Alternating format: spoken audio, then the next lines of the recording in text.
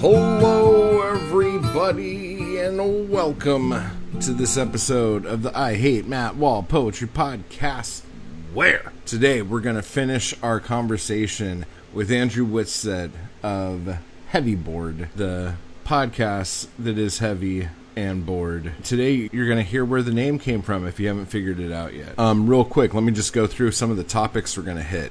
We're going to talk the Beats, the Modernists, Kurt Cobain, David Foster Wallace, Sylvia Plath, the Confessional Poets, Robert Lowell, Poetry Foundation, Frank O'Hara, Elizabeth Bishop, Hemingway, Ken Burns, Stephen King, Playboy, reading poetry digitally, John Berryman, James Joyce, and the White Stripes, and much more shit. So that's really exciting. I'm going to tell you a little something here, everyone. I had a pretzel that was chocolate-covered pretzel. I dipped it in peanut butter, okay?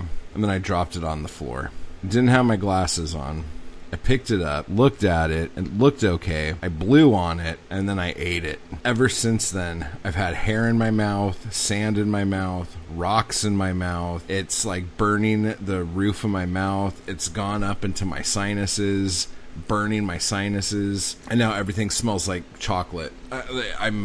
It's been 2 hours, and I don't know what to do. I've flushed my sinuses, I've taken pills, I've squirted stuff. I'm having a complete breakdown over something so stupid, like, why do you eat stuff off the ground? The 5-second rule doesn't work on food that's wet or sticky. What am I fucking doing, dude? So anyway, let's talk about things that we need to talk about.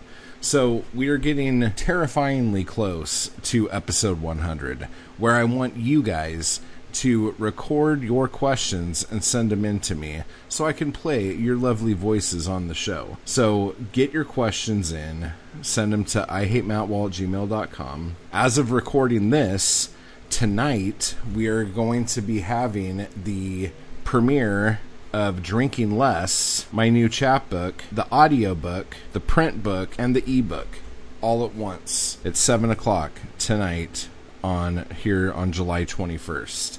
I don't think this episode's coming out until the following Tuesday. So there's that.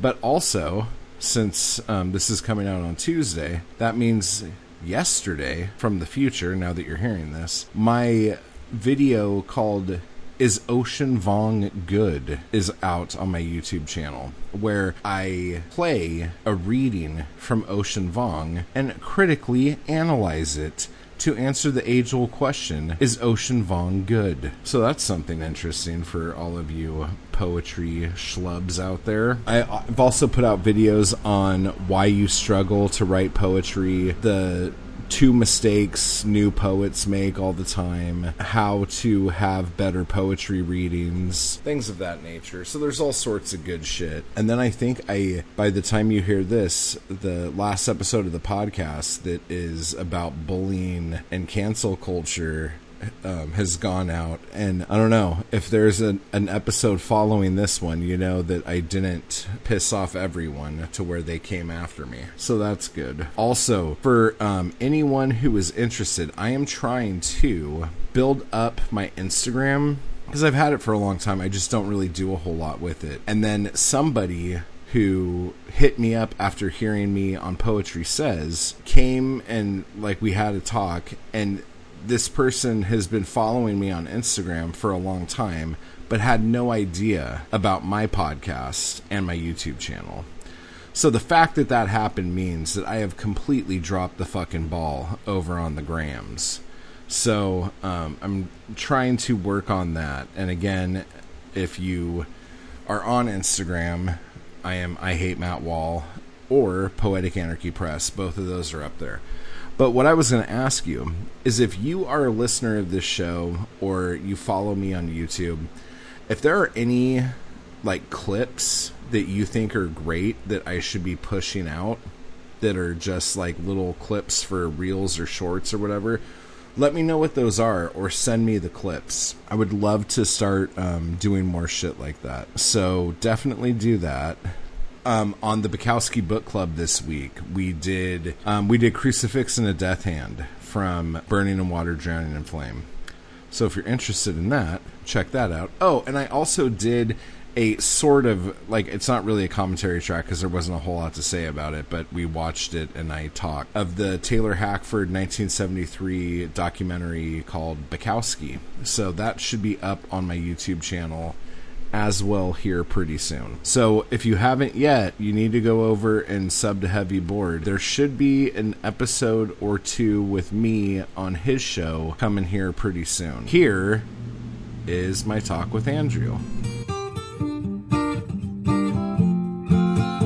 Psychology behind advertising. I do love a lot of the art of advertising. Yeah. I love a lot of that, but For real. I don't know. I mean, I think it just does overshadow what we're trying, like the art itself, right? So if we're obsessed with the politics or the political trend around where the art was created, well, now we're not focusing enough attention on the actual piece of art, whether that's a book, poem, movie, painting, whatever it is, music. So do you think if like the modernists weren't the modernists, that their stuff would have been as, I don't know, exciting to people when it was, if the fucking I don't know, if the Beats weren't the Beats, would anyone even fucking know who the hell they were today? Yeah, I mean, there's a lot to be said for attitude. There's a lot to be said for, the romanticizing that a lot of writers can't even control. That just kind of happens around you. Yeah.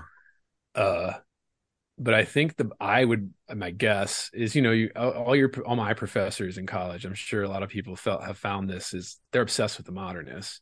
Why are they obsessed with the modernists? Well, that was really like the last big, very interesting movement where these people were trying shit. Like they were experimenting with things. They were taking it to the limit.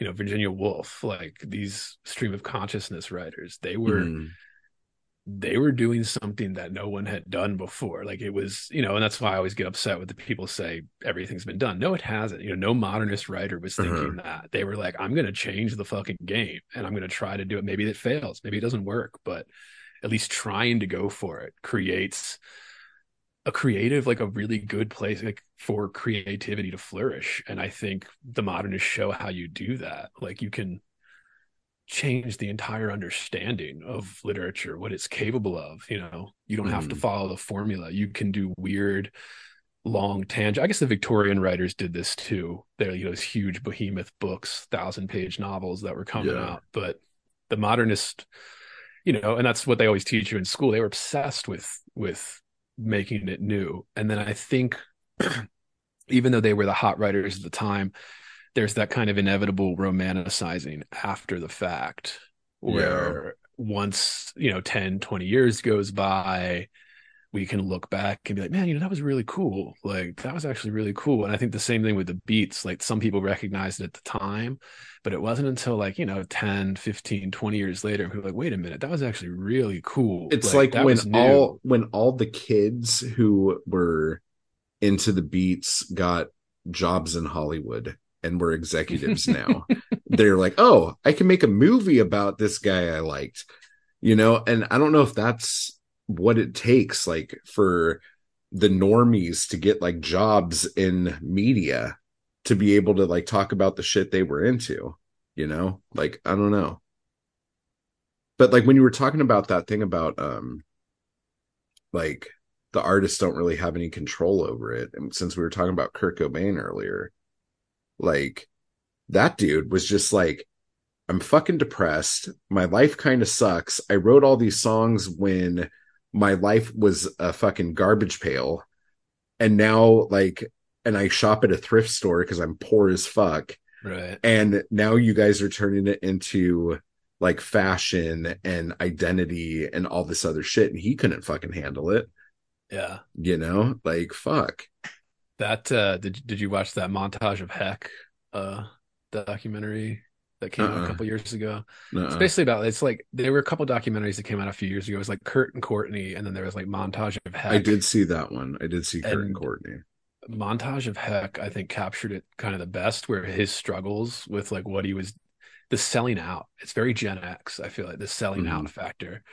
And he said, when they got successful, right, they made a lot of money off Nevermind, and he became a millionaire, could buy this mansion in Seattle, right? And like I think Courtney Love bought like a BMW or something and like drove it home, and he got like furious with her and told her to like return the car because they shouldn't be driving BMWs. And she's like, well, we're rich, like, you know, like, and he was just so worried about people thinking that he sold out or that he wasn't in it for the music anymore. And I mean, he was doing a shitload of heroin too, so you can't rule that out. Like, you know, people don't do smart things when they're addicted to heroin, but yeah. And then, you know, he's been romanticized too. If you die early, that helps. DFW, right? Like David Foster Wallace. And speaking of somebody who tried to push the limits, I'm not a huge David Foster Wallace fan, but I can respect that this guy was going balls to the walls, maximalist, like trying to do new techniques, the footnotes, you know, all that kind of crazy shit that he would do. And sometimes it doesn't work, other times it does. But then him committing suicide, I think, really helped the reputation, us, at least for us, to romanticize it as like this kind of, oh, this artist is different, right? Artists are different than everybody else. They're like, when in reality, you know, we're just people. Like we just like that's what, like I always wonder. I'm like, would anyone still know who Sylvia Plath was? Right. Like if she didn't do that, you know? Are you a Plath guy? Are you a fan or? I was much more of a fan like in college than I am now. But I think that's just who I was at the time. Like it spoke to me more than now, you know. I mean, the confessional poets I fucking love. So I love Plath, although I agree with you with this kind of, her reputation would not be what it is if she didn't put her head in that oven kind of thing at a young age with her kids in the fucking house. But it was like, I don't know. I always say she only wrote one book, right? Like she really only wrote one book of poetry and it's quite good. She had very good teachers. You know, Lowell was one of her teachers at Harvard. But there is this. I just got all pissed off at Lowell. I don't mean to interrupt you, but I was listening to, do you ever listen to fucking Poetry Talk?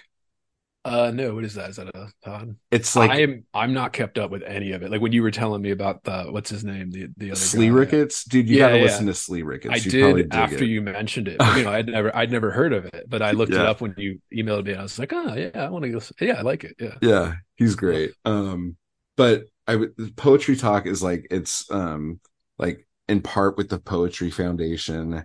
Oh, and okay. It's like some dude and who works out of the Poets House in Pennsylvania or something like that. He gets poets together to like discuss poems or something like that. And they were going over Frank O'Hara's Lana Turner Has Collapsed. And my favorite O'Hara poem. Yeah, for real. And the It's Dirty was the other one. And these people were like arguing about the Lana Turner poem, and I was getting really annoyed with how they were doing it. And then this woman who was there said that because he wrote it on the ferry and then went to a poetry reading and then read the poem at the poetry reading. And Lowell got fucking livid, apparently, that he did this. And started saying all the shit. So then I started writing, like, I wrote like 3 fucking poems cussing out Lowell. Like, how fucking dare you, sir? Don't fucking tell someone they can't fucking do something, you piece of shit. And I went through this whole fucking thing. And, but then I found out that, like, I listened to it again after I was like sober and not as angry as I was. And they just said he would never read a poem that he wrote on the ferry. And I thought he was saying, like, don't write poems on the ferry. And I'm like, and so I immediately jump to conclusions and like start cussing out a dead guy. So yeah, that's my life. Well, Lowell is, I think that it demonstrates the divide though, right? That I think you're always talking about, and I talk about a little bit, where there's the academic versus kind of this more street or poet, for lack of a better word. And O'Hara was the type who, the I do this, I do that formula, right? Where he was literally almost documenting his life, but dressing it up and making it quite funny, usually. Too. Like Lana Turner's Collapsed is a hilarious poem. Yeah. But I think it does demonstrate this kind of Lowell is the type of guy, you know, he's not somebody that people get into right away. He is very hard. Like poetry, and I think this is why people either don't like it or reject it initially, is because poetry requires more of the reader than a lot of other art forms, right? It makes you dig a little bit. It makes you maybe look up stuff a little bit more. Like it just requires more participation from the reader than just reading it and enjoying it, you know? Mhm. And Lowell is one that, you know, this guy, Boston Brahmin, you know, this guy went to Harvard. This guy has 2 Pulitzer Prizes. Like, of course he thinks O'Hare is shit, you know, like of course he's like this guy writing a fucking draft on a ferry and reading it at this fucking college with me and the how dare you kind of waste my time, you know, kind of thing. Yeah. And then, you know, people romanticize his kind of mental illness and shit like that. But he was, I mean, he was quite brilliant, but I think he put in a lot of work too. When you read about Lowell's stuff, you know, he has very complex rhyme schemes, and he didn't just write those, you know, like O'Hare does on a ferry. He spent years, you know, mastering, editing out the rhyme schemes and things like that. Was he the one who was like going to have an affair with Elizabeth Bishop? He was in love with her, yeah. And it just never really happened. She was a lesbo. Okay, speculate, but yeah. She was in love with that Brazilian woman that she lived with, who was like wealthy, and she lived in Brazil, but they were very good friends because, I mean, I love Elizabeth Bishop. I think Elizabeth Bishop is one of the best American poets to ever live. She was absolutely fantastic. But they were good friends, and they would write back and forth in the letters. And I think it, because a book of their letters came out maybe 10, 15 years ago of their letters back and forth. And I think it was very clear that eventually Lowell told her how much he was in love with her. But, you know, it was at a time where if you were gay, you couldn't openly be gay. So everybody just assumed you were straight. And so Lowell was just like, I'm in love with you. And she's like, well, I don't like dudes, you know, like, sorry, like we're friends. But man, if I could only live with a rich Brazilian woman. Yeah, right. Yeah. Jesus Christ. She gave her, like, there was a movie about it. Wasn't there a movie about it? Where that woman basically gave her like a little cabin on this like lake in Brazil, and that's where Bishop spent like most of her time writing. I think she had some family money too. Everybody did back then. You know, it's hard to be a writer without that back then. Yeah. It does illustrate that divide, I think, between the academic and then the street, for lack of a better word, kind of like the non-academic stuff, where like some people will automatically reject a Frank O'Hare or a Ginsberg or something because it is so liked. Even a Plath, it's so liked by what, for lack of a better term, laymen, non, you know, degree holding or not PhDs and this shit. And it's just an easy way to give yourself like an easy one up, you know, but you know, turn your nose up on that. When in reality, you know, a good scholar would appreciate all these different aspects of it instead of being like, I'm not even going to waste my time with this. Whereas you could be saying, is he doing something interesting? Like Frank O'Hare clearly was. That's why he's canonized with all these other writers. But he wasn't quite like a Lowell. Yeah, I could see why Lowell hates it. But, you know, you see this all the time. Like you and I were emailing, and you were saying, you know, people that hate on Ginsberg because I think, one, you know, it could be just because I don't like him, but I think it's mainly because there's this weird trend in literature and these kind of cliquey things that happen in literature, where because that's Ginsberg and O'Hare and some of these others, Plath, are like the first poets that people get into when they're just getting into poetry. Yeah. That therefore it's like, you know, passe or like elementary. And like, if you have been educated, then you know better kind of thing. Just an easy kind of thing for you to make yourself feel better or superior or smarter or whatever it is. Do you think a lot of it too is they look at people like that as the people who ruined what like poetry should be? I think, yeah, there's some resentment to it. Sure. Yeah. Where like, it's like, there's the word. Yeah. I'm like, what word am I looking for here? Yeah. Well, yeah, because, and I think it's that same thing was, you know, it's that kind of turn up your nose, like, how dare you, you know, how dare you? You know, I think that too, like people give Stephen King shit because he writes very quickly and he doesn't, you know, if he could he spend years working out all the little corny things of his novel? Sure. But that's just not the type of person he is. You know, it's not the type of writer he is. Yeah. And there's this kind of, if I dislike or if I say I don't like a writer like Stephen King or something, that I automatically get a little credit or a little bit of prestige in my own right, with your group of friends or your MFA or PhD or something, whatever it is. So there is like a weird, I mean, people do this, like jealousy is everywhere. Hemingway talked about this all the time. Oh, fuck yeah. Writers are incredibly jealous of one another, and you have to, you don't want to make that get out of control, and you probably publicly don't want to do that because usually it makes you look bad. How do you think Hemingway dealt with that? Because he got worse, like as he was going, like, so where's the line with, like getting pissed off at everyone and getting like saying everyone's jealous of you. Right. But like getting bad reviews of each book that comes out. Yeah. I think for somebody like him, it's clearly alcoholism and clearly depression and a bunch of other things. And I think people do underestimate the erectile dysfunction and shit like that towards the end of his life, where like that can make a man very angry. Yeah. That could make a man very angry, not being able to do that. But it's like, I think he devolved into alcohol. And if you saw, even when he got his Nobel, like, what is that? Ken Burns just did that big documentary on Hemingway. And there's a great scene when he got his Nobel and he's giving the speech. He can barely speak. Like he's had serious, maybe CTE or something, like serious brain damage from all this boxing stuff that he did. So maybe he was getting some type of brain damage. Maybe he was just devolving into alcoholism. And there's this belief, among a lot of, newer writers. And I think even in my MFA program, I saw a lot of writers that were like pretended to be alcoholics or wanted to be alcoholics because that's what they thought writers did, Yeah. When in the reality of being an alcoholic is not fun. It's no. Not fun. And like honestly, like I don't remember when I did this, but I did this thing where I'm like, okay, look, this is how old Bukowski was when he died. Right. Okay. These are the years that he allegedly was not doing well.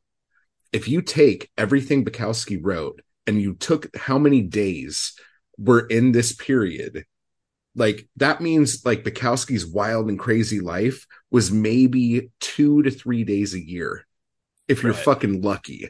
That's his most romanticized life. Cause that's like the biggest thing with Bukowski. Like the people, like people say the people who like Bukowski because they romanticize that and they want to like be the drunk that like beats people up and like womanizes and the whole fucking thing. Like the motherfucker lived to be like 1,000 years old, like if any of his shit was like legit, like that was seriously like maybe 6 weeks tops of him having a fun, crazy life. And the rest of his life was drab as shit, Yeah. And there is something to that when you get older too. Like in your 20s, you can live that lifestyle, and then like in college and stuff. But then like when you start hitting 30 and then you're like the drinks hit heavy, like they hit a little heavier than when you're in your 20s and you can just wake up the next morning and like do your stuff. Yeah. Even the big greats, like everyone famously, Hemingway, the drunk, right? Like he claims he never wrote drunk. He would wake up in the morning, maybe hungover, but he would write as in the quick morning, as he could, so he could go get drunk. Right. Yeah. But he knew that if he started drinking right away, the work would suffer. You can't be just like slathering yourself in alcohol and create the best stuff ever, unless you're Faulkner. Faulkner. And I bet even he, would wake up in the morning and do most of it sober and then maybe edit drunk later. Joan Didion would say she would write in the morning, and then when she'd fix herself a drink to read what she wrote that day, it does kind of separate yourself from the work. You get a little bit of distance. You can be a little bit fairer for your own stuff. Because like I like to write drunk and edit sober. Like I like having that distance when I'm writing because I feel like I'm more honest. And then like the next day I'll look over it and go, "Ooh, yeah." So this happened, huh? Oh, okay, that's great. But like about Stephen King, like I think Stephen King's short stories are fucking fantastic. Like not when he's writing about sports. I don't know. Like those just don't do it for me. But his short stories I think are great. And then everything after The Shining, for the most part, like I'm just like, he's a paper salesman. Like he's in the business of selling giant stacks of paper on giant pallets to bookstores. Like I can't, and it might just be like an ADHD thing, but like I just cannot like dig a big Stephen King novel. I can't do it. And sometimes, he's not the most refined writer, so sometimes the big fat ones meander a little bit, Mm-hmm. go off weird routes. I always say King, he's not a literary guy, but he's a story guy. Like I call King one of the most influential writers to ever live, because everybody, despite even if For they say they sure. hate him, they read a Stephen King book, or Yeah. they saw a movie And they know him. and Yeah. they liked it. Yeah. Like kind of like, and he influenced the culture. Like Stephen King is like you said, a business of himself. He's like his own industry. Yeah. He's For putting out real. a book or two a year, and they're all bestsellers because he has the reputation now and all that. But Movies, TV shows, the you whole can fucking tell he thing. cares. Yeah, he Yeah. does care about the story, and he wants to just give you a good little thrill. Like Yeah. he always says in interviews, I'm not a horror writer, I'm a suspense guy. Yeah. Whatever I have to do to make you feel suspense or thrilled, I'm going to put that in there. Mm-hmm. And I think it shows. I don't know. I mean, there's categories, there's genres, but I mean, I love it all, man. I don't like to just say, oh, I'm not going to touch a Stephen King book. Although in grad school, I knew many people that would like say that as a point of pride, that like I've never read a Stephen King book. And I'm like, well, he's one of the biggest writers in the world. Yeah. You've never read any of his stuff. Like, yeah, for real. No, I know people who are like, if you say, if like in your top 10, you have a Stephen King book, like we can't talk, like, right, and shit like that. And I'm just like, well, that's kind of, and you see, why did they do that? Right. Why would somebody say that? They would say that, one, it makes them feel good, right? It makes them feel like they know something that everybody else doesn't, even though he's one of the most popular writers to ever live.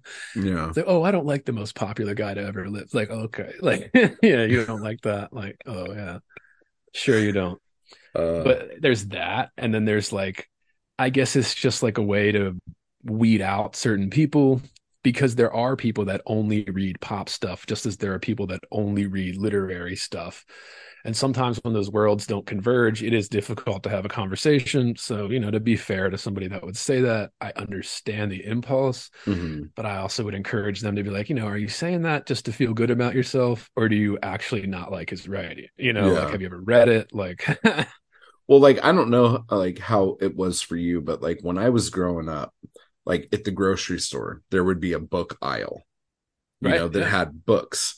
Now, when you go to the grocery store, there might be an end cap with just like, these are the like 10 bestsellers, right? Yeah. And that's all you got. And so for the majority of Americans, like if you're not reading those books, like you can't ever have a conversation about any kind of literature with anybody. That's all there is. Because like no one gets Reader's fucking Digest anymore. Like you're not going to find that on the back of a toilet. Or even like dated myself right there. Well, even like the magazines. Yeah. Playboy used to publish King. Playboy used to publish Vonnegut. And like, it was a men's magazine, sure. And there would be like naked pictures, but like there were also like some great fucking stories. Like Vonnegut's first couple short stories were in there. King's first couple short stories he sold to like nudie magazines, like one's not as big as Playboy. And they're really, even if you get like the Atlantic or something, like their small little section of fiction and poetry, there's just, that's why I do understand the lamenting that we've been talking about this whole time, where it's like there isn't as much importance or like cultural significance to writing and poetry, whereas it used to be really cool. And maybe that's social media. Maybe that's just the way we're changing, the way everything's changed, the way the media landscape has changed. But I think it also is, literacy rates have gone down. People are not reading as much. There's less people to talk to about books. People like you and I, whenever we find somebody that wants to talk books, oh yeah, I'm very excited because it's so fucking rare. Like, I'm like, where is everybody that wants to talk books? Where usually you could sit at a dinner table somewhere and probably people have read the bestsellers, but not anymore, what too? I think there's like just a whole, because like when I was in college, like you can go to a coffee shop And like I could be sitting there at a table reading the fucking bell jar and cover out. Someone walks by and he's like, "Oh, you're reading the bell jar. Let's Right. fucking chat." Now it's like, "Oh, well, I have my e-reader or my phone. You don't know what the fuck I'm looking at. I could be looking Right. at this or fucking Twitter." And like there's no conversation, Right. but then again, like who fucking goes outside anymore anyway? Like who's at a fucking coffee shop? Right.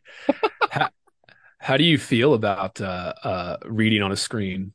I like it. I have way too many paperbacks. Like I love vintage paperbacks. Right. Yeah. Like I collect them and I'm trying to like actually weed a lot of my shit out right now.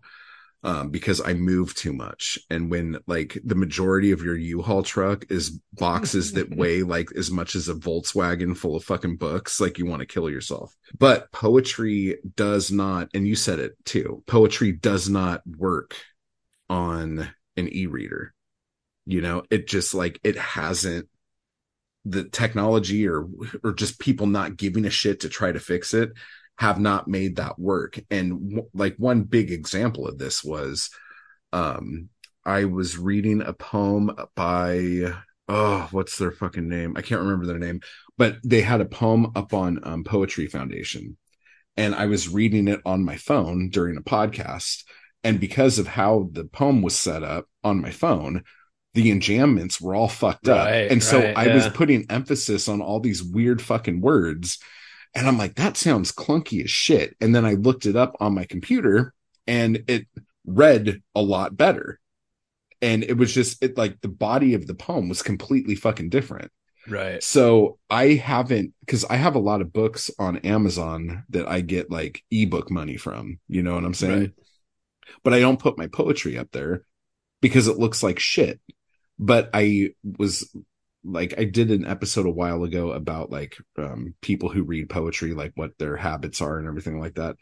And like 75% of people are still, or not still, but are reading poetry digitally. And since most of the stuff I put out is like paper shit, I'm like, okay, I got to figure out a way to do this. So if I just do PDFs and sell PDFs, is that going to be okay? Yeah, but now I'm like killing my Amazon sales because like EPUB and .mobies are a completely different beast. But it's annoying because I know that when someone reads my poem on a Kindle, it will not look the way I wrote it. And I like, is that okay? Am I going to be okay with that? So I don't know. Like that's my biggest bitch about it.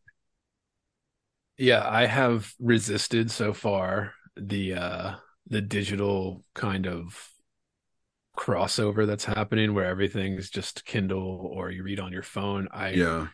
don't like reading on screens, mainly because, people that are readers, if you're reading for a few hours a day, well, your eyes start hurting. And I get Kindles have settings and stuff, so that doesn't happen. But, Yeah, dude, the paper whites are fucking gorgeous. And yeah, they read so well. Like that, like they don't hurt your eyes. And the other thing about a fucking Kindle, dude, like a paper white, you can take it in the shower. You can take it in the pool.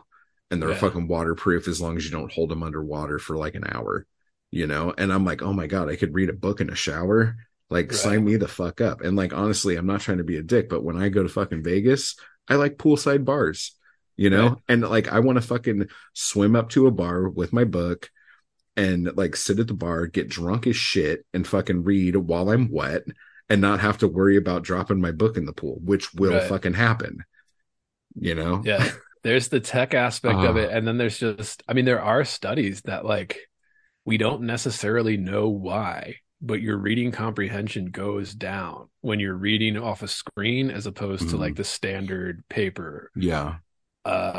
We don't really know why. Some speculate that it's the blue light that interferes with we usually don't have to deal with that if we're reading on a book. I don't know. Maybe it's just the tradition of it that like for the last 1,000 years, we've just read printed things, and now for the last 20 we've moved to digital kind of screens. I don't know what the science is called or what the wording is, but like there's this thing where a lot of times when you're reading, you'll be reading a sentence and then you'll just start putting the words together that you assume are going to come next. Yeah. And like when you were talking about like when you edit your stuff, don't do it on a screen. Yeah. You know, like print it out. Like I've never printed something out to do it, but like I have to read it out loud. Yeah. You know, because if I don't read it out loud, that thing's going to be full of fucking errors. Right. But like when when my eyes are going over it, everything looks fine and normal, you know? And I don't know what the fuck that's called, that your brain just like magically edits stuff for you. So you don't have to worry about it, you know? But like it fucks up when you're trying to fucking put a book out. I'll fucking tell you that. I noticed this more, and I do it in my creative stuff. Like I print out every draft when I'm going to edit it. You know, if I'm working on something, I'll do it on the screen. Sure. You know, I'm not going to make it harder for myself, but like I do notice, and I noticed this more when I was working in marketing, kind of right out of undergrad. It's, you know, just writing bullshit copy for marketing companies, as most English degree holders had to go through. It's like when I was editing on the screen, typos, you know, comma splices, I just don't notice. And then if for some reason when it's in front of me, I can pick it out. Like I don't just gloss over it as much. And I don't know why, but and I just say that too, because it just, you know, even though your work, you know, when you're working on it isn't published, and, you know, it may seem grandiose to some that are trying to do this, but like seeing it in the format that it's going to be printed in, like in a printed page, white page, like it does make it feel a little bit more real, but also just kind of, for me, like encourages me to be like, okay, this is what it could look like. Like, you know, I'm doing it. Like it's happening. It might just be, it might be too, like just having it be something different, you know, because like we're on our phones all the fucking time, texting motherfuckers, doing the whole fucking thing. So like it becomes like second nature kind of shit. And if you printed something out and now you're fucking holding it, the whole thing is different. Just like if you go to a different place to do something that you do all the time, like when you go to that place, like it becomes a bigger deal, you know, that could be the same fucking thing. Yeah, most definitely. So, we didn't even get to Berryman, do we? No shit, dude. Fuck. So that was the inspiration, right? Yeah. You were the first one to notice too. Really? Oh, wow. That's crazy.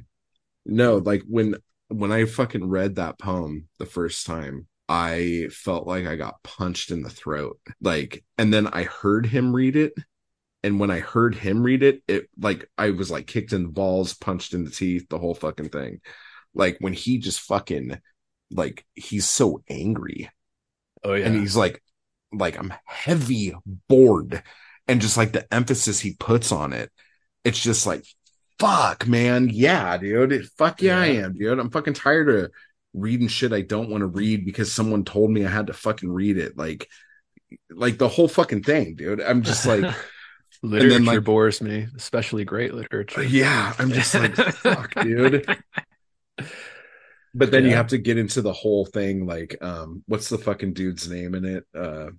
The two other characters, Henry and Mr. Bones. Mr. Bones, yeah, dude. It's like then I have to decide, like, am I really okay with this? And I only have the first 77 in a book. Like, I don't have the complete. Do you think the complete is a better read? I think the complete is clearly the best, most innovative work of poetry we've had since. I don't think anybody's come close to doing what he did and actually succeeded in doing. Okay. Clearly drove himself crazy doing it. I think Joyce did this as well with his last couple books, you know, Ulysses and Finnegan's Wake. I think you can tell these guys were so obsessed with doing something different, changing the way we think about the format, the way we think about the sonnet form in Berryman's case, you know, the form of the novel in Joyce's case, and even Joyce, the way we structure sentences, you know, like the way he was fucking with that. But like, I think the fact that this guy, nothing's come close. I'll just leave it like nothing has come close. That is the most innovative book of poetry. And maybe that's when the death started. Like, where people were just not, how do you top that? How do you top what Berryman did with that book? Like, and people were pissed about it, right? Like he won the Pulitzer that year. People were pissed that he won the Pulitzer. And it's like, because you didn't understand what he did, dude. Like,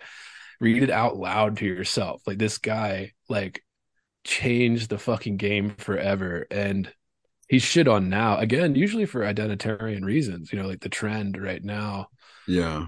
some type of appropriation or something is usually because he uses I guess what you call like black English or like Well, vernacular. isn't like Mr. Bones like a minstrel character Yeah, kind of yeah, yeah, thing? yeah, yeah, Yeah. yeah. Yeah. And that's what they hit it with. Yeah, that's what they hit it with. Yeah. But if you read it, I try to read it a more positive light, that it's a celebration of this beautiful sound, English speaking sound, Yeah. which I don't know what his motivations were for it. I think he probably loved the sound of it too, because it is beautiful, like in a way. And if you can harness that, some do it great. Yeah. Some of them, Like yeah. I see him as like a fucking mad scientist, Yeah, yeah, yeah. and like I have a lot of respect for people who are that fucking crazy. I don't know how to make that not sound shitty, but like he was so intense about his fucking shit Yeah. that like I don't know how anyone could like have a hard time with it or argue the validity of anything that he fucking did when he was that fucking just intense about it. Yeah.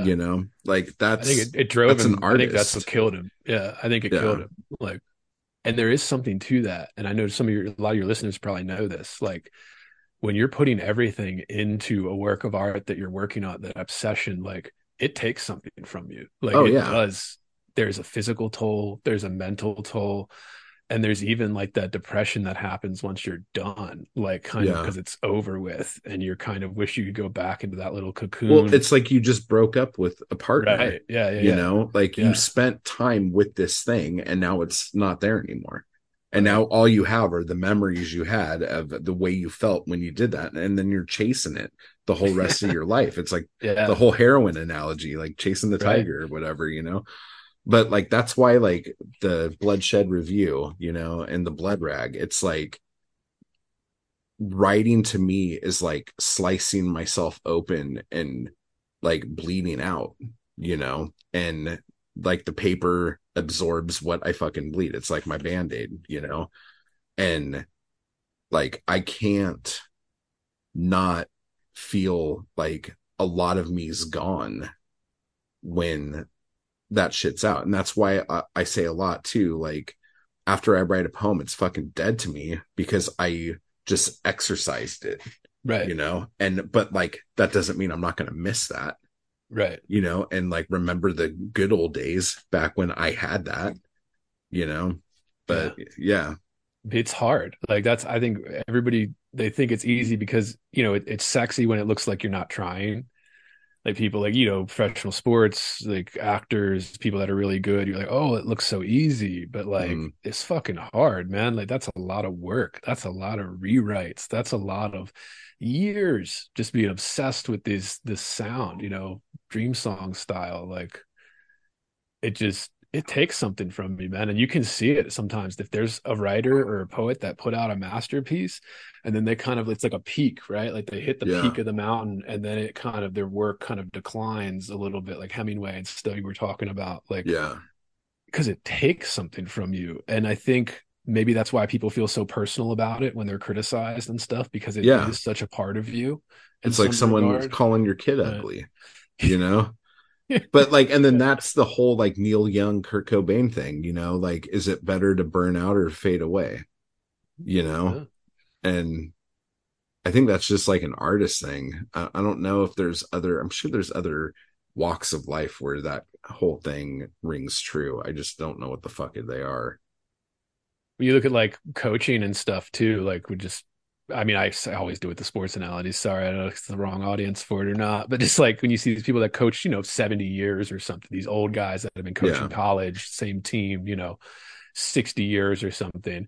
And then like as soon as they stop, they're dead. Like they Yeah. just like that's the whole thing they were living for, For real. Well, like And I'm a big professional wrestling nerd, and so like Ric Flair, like Flair is like the fucking legend end all be all motherfucker, right. greatest fucking wrestler ever. And the motherfucker is like almost 80, and he just had a fucking match last year, and it was like the saddest fucking thing you've ever seen in your life. And and he's like, and now he's saying like, maybe I have one more in me.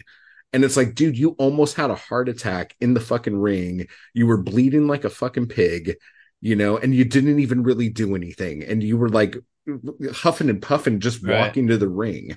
But it's like, if he doesn't have this, what's he going to fucking do? Right. Yeah. That's it's having something and then the loss of it. If you never had it, then you can't miss it. Right. But if you had it. Yeah.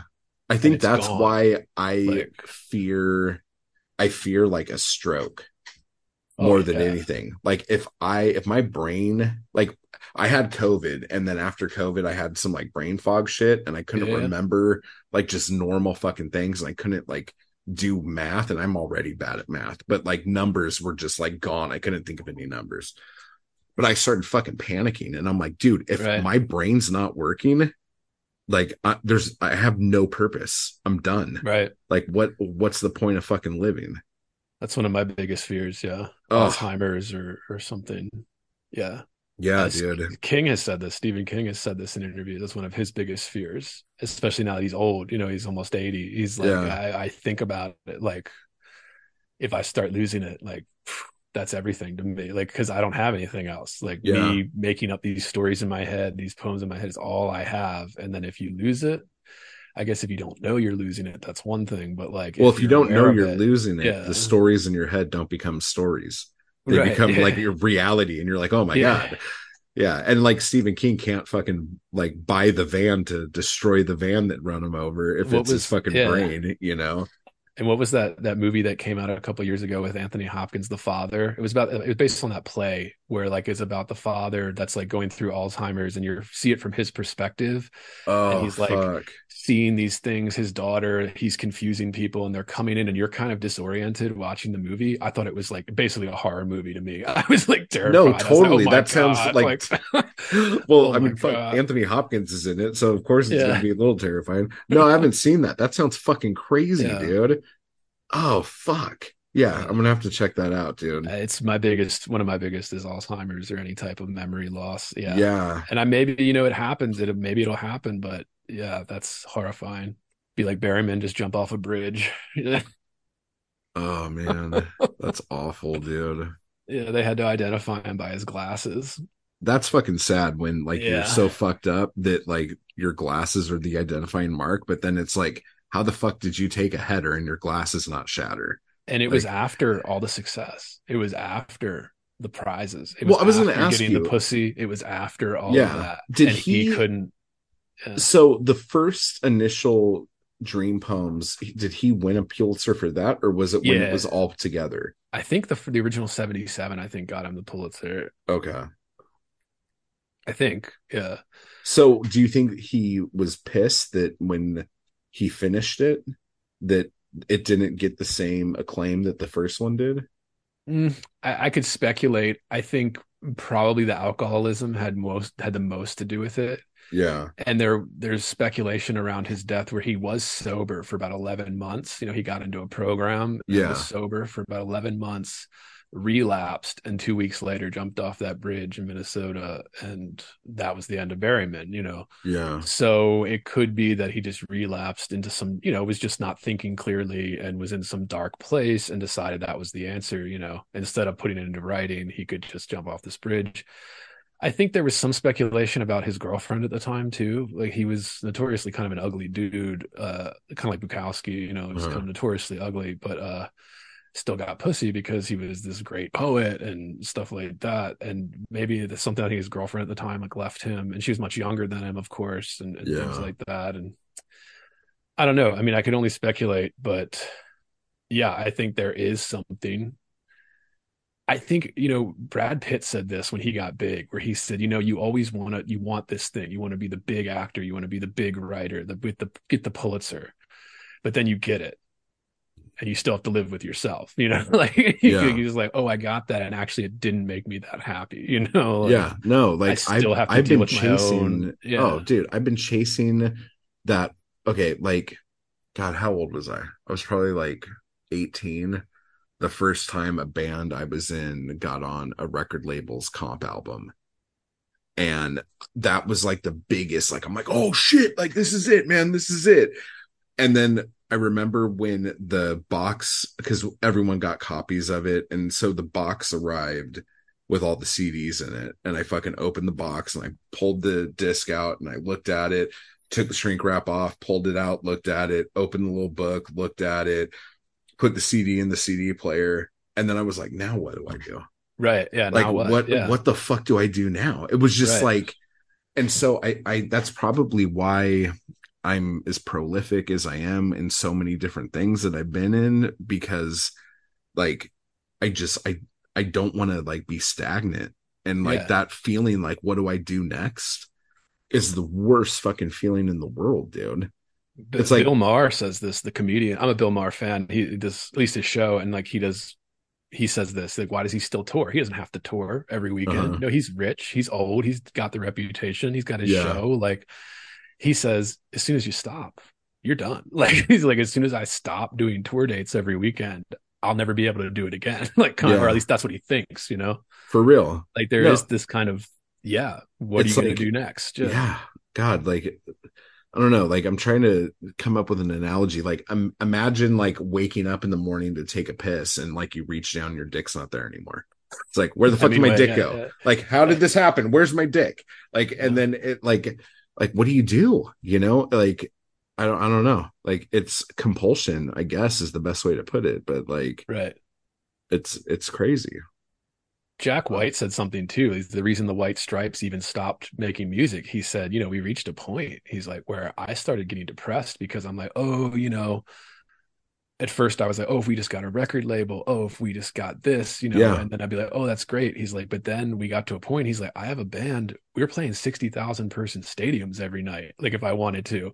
And I'm just looking around going, why am I doing this? Like, kind of, I want to do something else. And then he started all those weird side projects, and the White Stripes broke up, and now he's solo doing 60,000 person stadiums. But still, it's like, even success, you know, it's great. You should be happy for it when you get it, but it is, you know, it's not enough as a creator. You know, the creation is really what matters. The act of it, the ritual of it. The act is the art for sure, you know, and everything else is just gravy. Like if you can do something from the art you make, then that's amazing. But like the making of the art is the thing that should be like pushing you to do stuff, you know? So fuck, dude, that's depressing as shit. God, we got dark, dude. How the fuck did that happen? It always happens after everything was going so good. The podcast world, dude, it's up and down, you know? Oh fuck.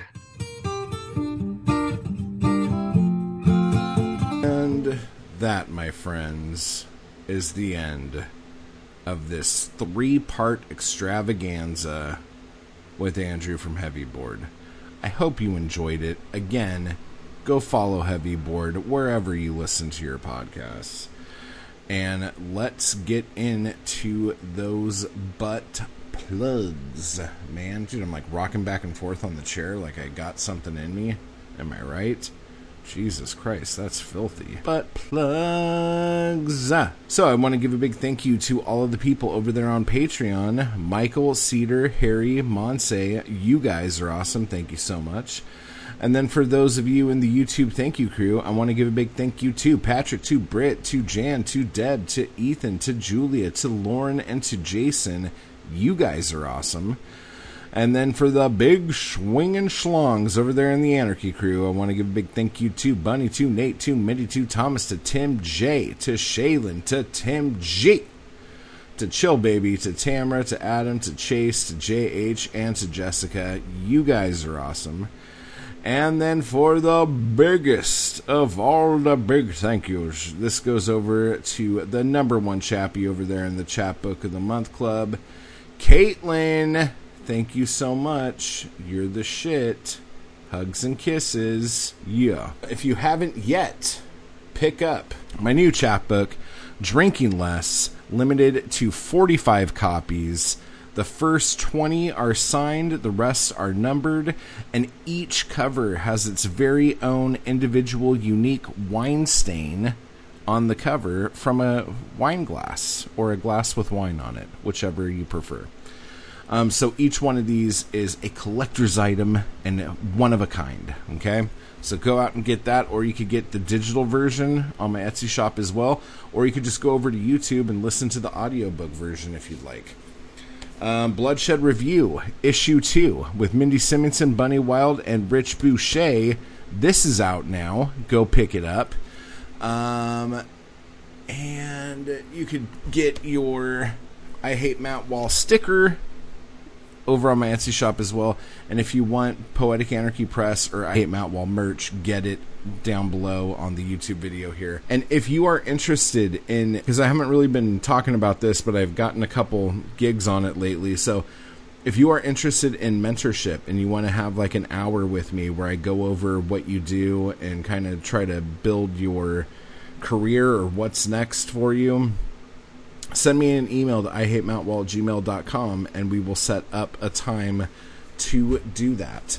And I'm not 100% sure, but there should be sometime later this week, I think, a big poetry reading with, hopefully, Mindy Simonson, Rich Boucher, Bunny Wild, and Shaylin Marks. And I'm going to try to do these like once a month, like these kind of bigger events and stuff like this, and see how those go.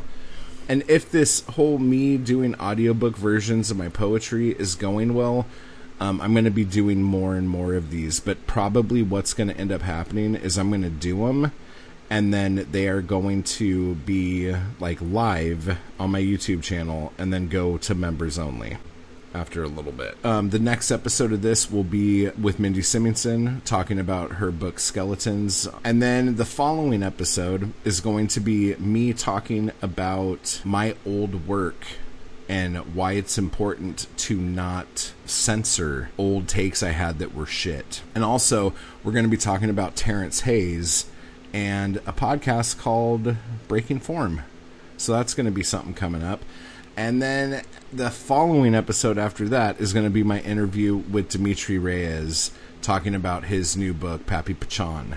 Okay? So with that said, keep buying our books, everybody. Type hard, and I will talk to you all later.